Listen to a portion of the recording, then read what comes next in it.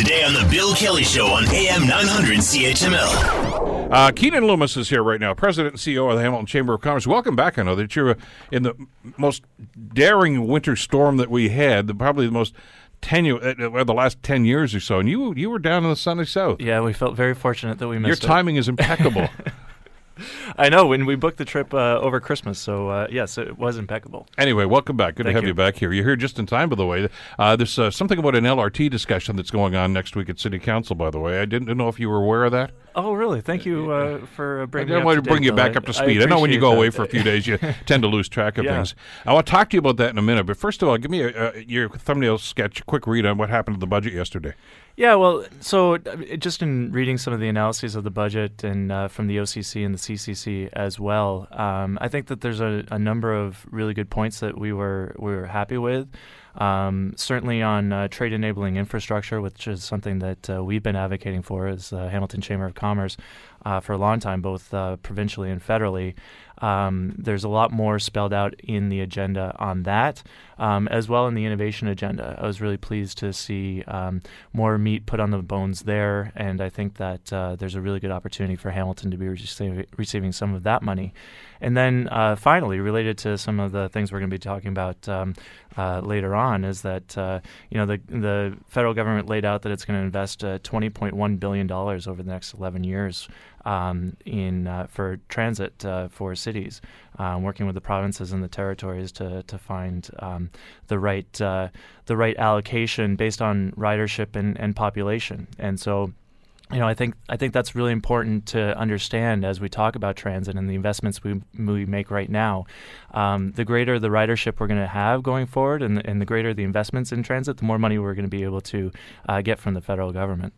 I wish they hadn't touched the ridership subsidy, though, because ridership is down right across the country right now, and that's an incentive, I think, to push people towards public transit. And I hope that doesn't come back to, well, it won't bite them, it'll bite us, because we're the ones that will suffer as a result because we're not going to get the funding for it. Anyway, those details will come out later on. Let's get into this issue, and maybe we'll start it off by talking about the letter that was delivered to City Council, to the Mayor and the City Councilors yesterday, with a number of important and I think very influential businesses and institutions in the city have come on side here.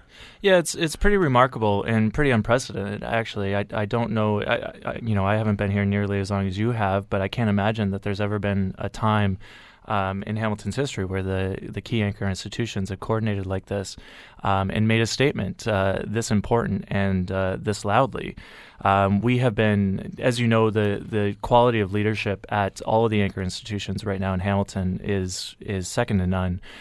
We have great people at all of these really great and important, really they're the biggest employers in town.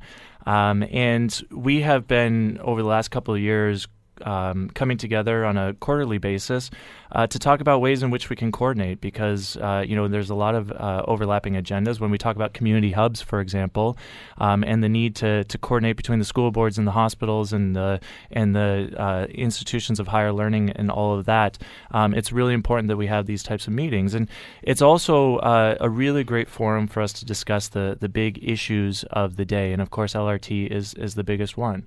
So it's something that we've been talking about as anchor institutions, and we've been able to realize that we're all really, really invested in the success of not only Hamilton, but obviously our transit system and in the overall 25-year transit strategy. Whether we're talking about the economic benefits that it will bring, whether we talk about the health benefits that it would bring, the increased connectivity as well for the populations that the institutions serve, we all realize that LRT is really important to us and the entire BLAST network. So it was important at this point in time. As you said, there is a big meeting coming up on Tuesday. It was important for us to make a statement that this is really, really important for the future of the city. Now, I know you're just back into town, but I'm just looking at this list here. You, of course, the Hamilton Chamber of Commerce are in here. ArcelorMittal Dofasco, Hamilton Health Sciences, both major school boards, the public and the separate school board are involved in here, and a number of other ones. You realize that one councillor is actually suggested that the people that are driving the LRT file right now are a small but vocal group of elitists. This is a pretty impressive list of elitists. Yeah, I mean, certainly for me, I look at these people. I know them all very well. I think highly of them all. They're all great leaders. And for me, if you're not listening to these people, I don't know why you're serving in leadership in this community, because well, what it does is I think it addresses the concern that the councillor had made, that it's just a bunch of people from downtown that are driving this right now that want to see this happen, and there's not a whole lot of interest. When you see the boards of education getting together on this, and you see the Hamilton Health Sciences and you're getting together on this, the Chamber of Commerce, which represents and is the voice of business and especially small business, right. I think it puts a different light on the support that's there for the project. Yeah, I would expect that it should. I don't, I tweeted yesterday, I don't think a statement like this should be necessary, but obviously it is, and I think it's really important. I think this is, like I said, pretty remarkable that these institutions came together to talk about this. And some of the criticism, well, none of these institutions pay tax. Well, ArcelorMittal certainly does, and we represent 1,000 private sector interests that do pay tax as well. And how many people are they employed? But they employ tens of thousands of people in this city, and they serve tens of thousands of more people. And how do those city. people get to those jobs, Keenan? I don't know. Public transit, maybe, a lot of them? Yes, certainly that would be. That's a very specious argument to say, well, some of them don't pay taxes. Well, it's not by their choice. This is not Donald Trump. I mean, the Hamilton Health Sciences don't pay taxes because the provincial law says they don't have to. So, but they do get, and the city does get payments in lieu for that as well. So, let's be clear on that, okay? Yeah, and what I've always said is, look at the median salaries of many of these institutions as well, and those drive the economy as well. And we know that the Hamilton economy has obviously evolved over the last number of decades, and this is the reality of the situation. But it's also why we're the most balanced economy in the entire country. So I think that it's a good thing that we have these incredible, large, and very important institutions here in the city. They are helping drive the economy, and it's important for them to step up, and they have in this regard. And I think people need to listen. I had a discussion on the show, the week you were gone, with Ryan McGreal from Raise the Hammer, and it was about civility in public discourse and in debate. And for somebody to look at this letter and to simply dismiss it and say, well, some of them don't even pay taxes, I think just underscores my point. Right. That in other words, I don't agree with this, so I have to denigrate the people that wrote this. And that's one of the major problems we're having right now. The answer should have been, well, thank you very much for your input. I'm glad that you're engaged in the process. I don't necessarily agree with you, but that'll certainly be part of our discussion and part of our negotiations as we go forward. Instead of simply saying, well, that's small-minded, and we don't need that here in Hamilton. Well, as we know, there's a certain anti-intellectualism right now that's kind of in fashion across the globe, and obviously we're not immune to that. But I think, again, it was important for these voices to speak up, and they have. And like I said, I think it would be really difficult for anybody in a position of leadership not to notice and not to pay attention to this. One of my favorite TV shows, which is no longer on, was The Newsroom. And I remember that speech that he gave in the college university, where he says, we used to celebrate intelligence, not denigrate it. And we're starting to get to that point here in not just here in Hamilton, but in the political realm altogether. And maybe that's one of the reasons why we're spinning our wheels on this, which coincides nicely with the next question I'm going to ask you. Mm-hmm. Why is this letter necessary? Well, at the last time that LRT was on the agenda at council, they decided that we apparently haven't talked about LRT enough, and have decided that we're going to add an extra meeting each month to talk entirely about LRT.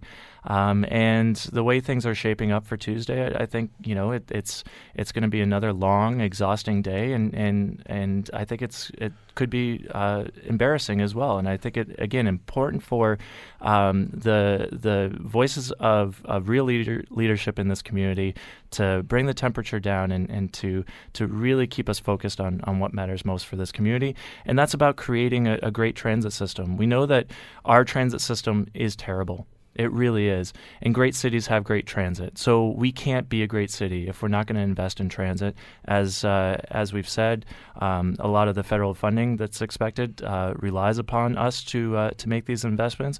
We can't serve these anchor institutions. We can't serve the business community well if we don't invest in transit. And so that's what I'm hoping that we're able to keep focused on. The big issue is going to be the environmental assessment. That's going to be the big thing on the agenda. We're also there to talk about the Bay Street stop.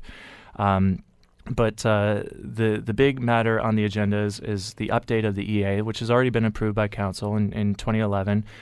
These are nothing really new or surprising is on the agenda for Tuesday, and we would expect, if all things go right, that it would just be kind of a pro forma, meeting and vote on the EA, and we can get going on this project. This is a really critical step, and I fear that some people are seeing this as maybe an opportunity to continue to undermine and sabotage the project. And this is why the vote is so important. And by the way, they don't even have to vote on the EA; they already did. Yeah. This is really to vote to send it to Queen's Park so that they can do their assessment on the EA themselves. So this is really a paper transaction. This is protocol. This is not an up or down. And anybody who doesn't support that at that stage, they're telling me that they've got other ulterior motives here. They're somewhat redundant there, wasn't I? But the reality here is that this should be just a slam dunk. Yeah, okay, send it off to Queen's Park.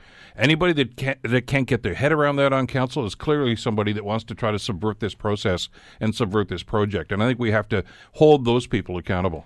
Yeah, we have to understand that in the agreement that Council has already signed with Metrolinx, they have a duty of good faith to make sure that this project gets done and gets done on time and on budget. And so their approval for this EA would be within that duty of good faith. So I would expect that there should be no delays, again, especially because there are no surprises, and it is just an update of the 2011 EA, which is already, again, past Council. Are you concerned that Council's backsliding on this project? I don't think we ever expected this to be easy. And great and necessary changes aren't easy, and so of course we knew that there would be challenges along the way. I am concerned, and I don't know what it is. I don't know if it's cluelessness. I don't know if it's sabotage or cowardice, but this is certainly not leadership. And I would expect that again, good people would listen to the other good people and great leaders in this community that are speaking up and understanding just how important this is to this entire community. I mean, there are times as elected officials, I know that here we go again with this telephone thing, and I don't want to get too wrapped up in that.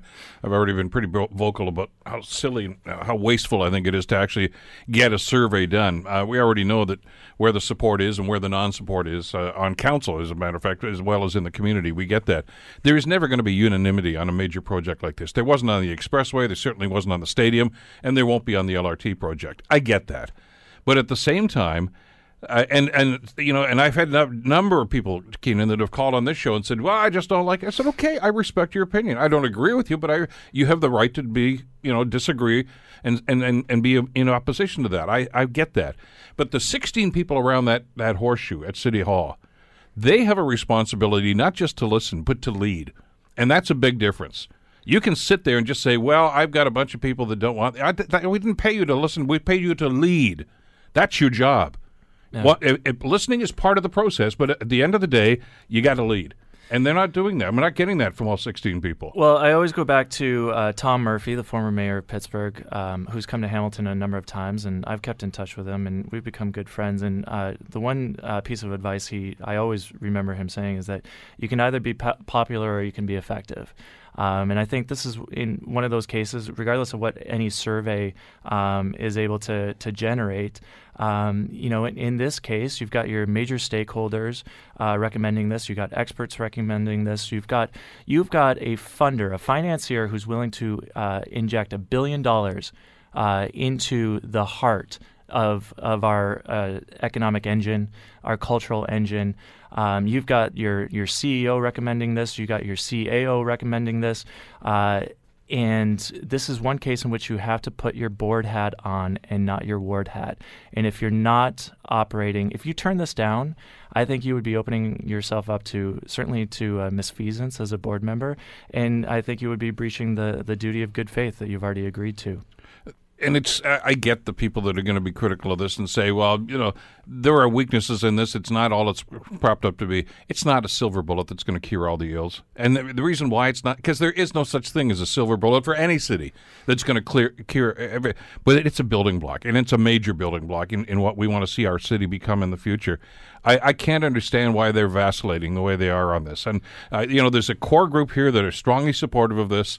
I can tell you right now, Councillor Collins and Councillor Skelly are opposed to this. That's their right as councillors. But it's time for the others to stand up and be counted. It is time, and it is time for them to lead. And like I said, they're already locked in. We've been over this how many times? 52 votes has it been? And again, this is necessary change. It's big change, so it's not going to be easy. But I think that if we don't have to look any further than what's going on in KW now. They're done with their project. They almost have trains running, and certainly the lessons that we're seeing from that, the impact to the businesses, and then of course the development that it's unlocked. All of those answers. They're right there. They're right in front of us. And the lessons from that community and from so many other communities that have implemented LRT is not to not do this.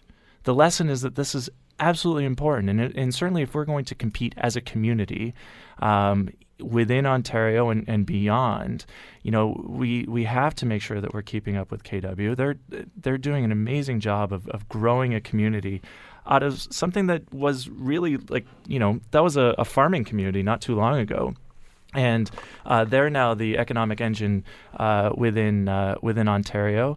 And obviously we have a really great opportunity to join them and Toronto in this whole Tech North innovation triangle. But we have to be ambitious. And I think, basically, the whole reason why the Anchor Institution leaders came together, not only does it really make a big difference economically and for the delivery of their services to their employees and to the tens of thousands of people that they serve, but this is really about what type of city do we want to be. Want to hear more? Download the podcast on iTunes or Google Play and listen to The Bill Kelly Show weekdays from 9 to noon on AM 900 CHML.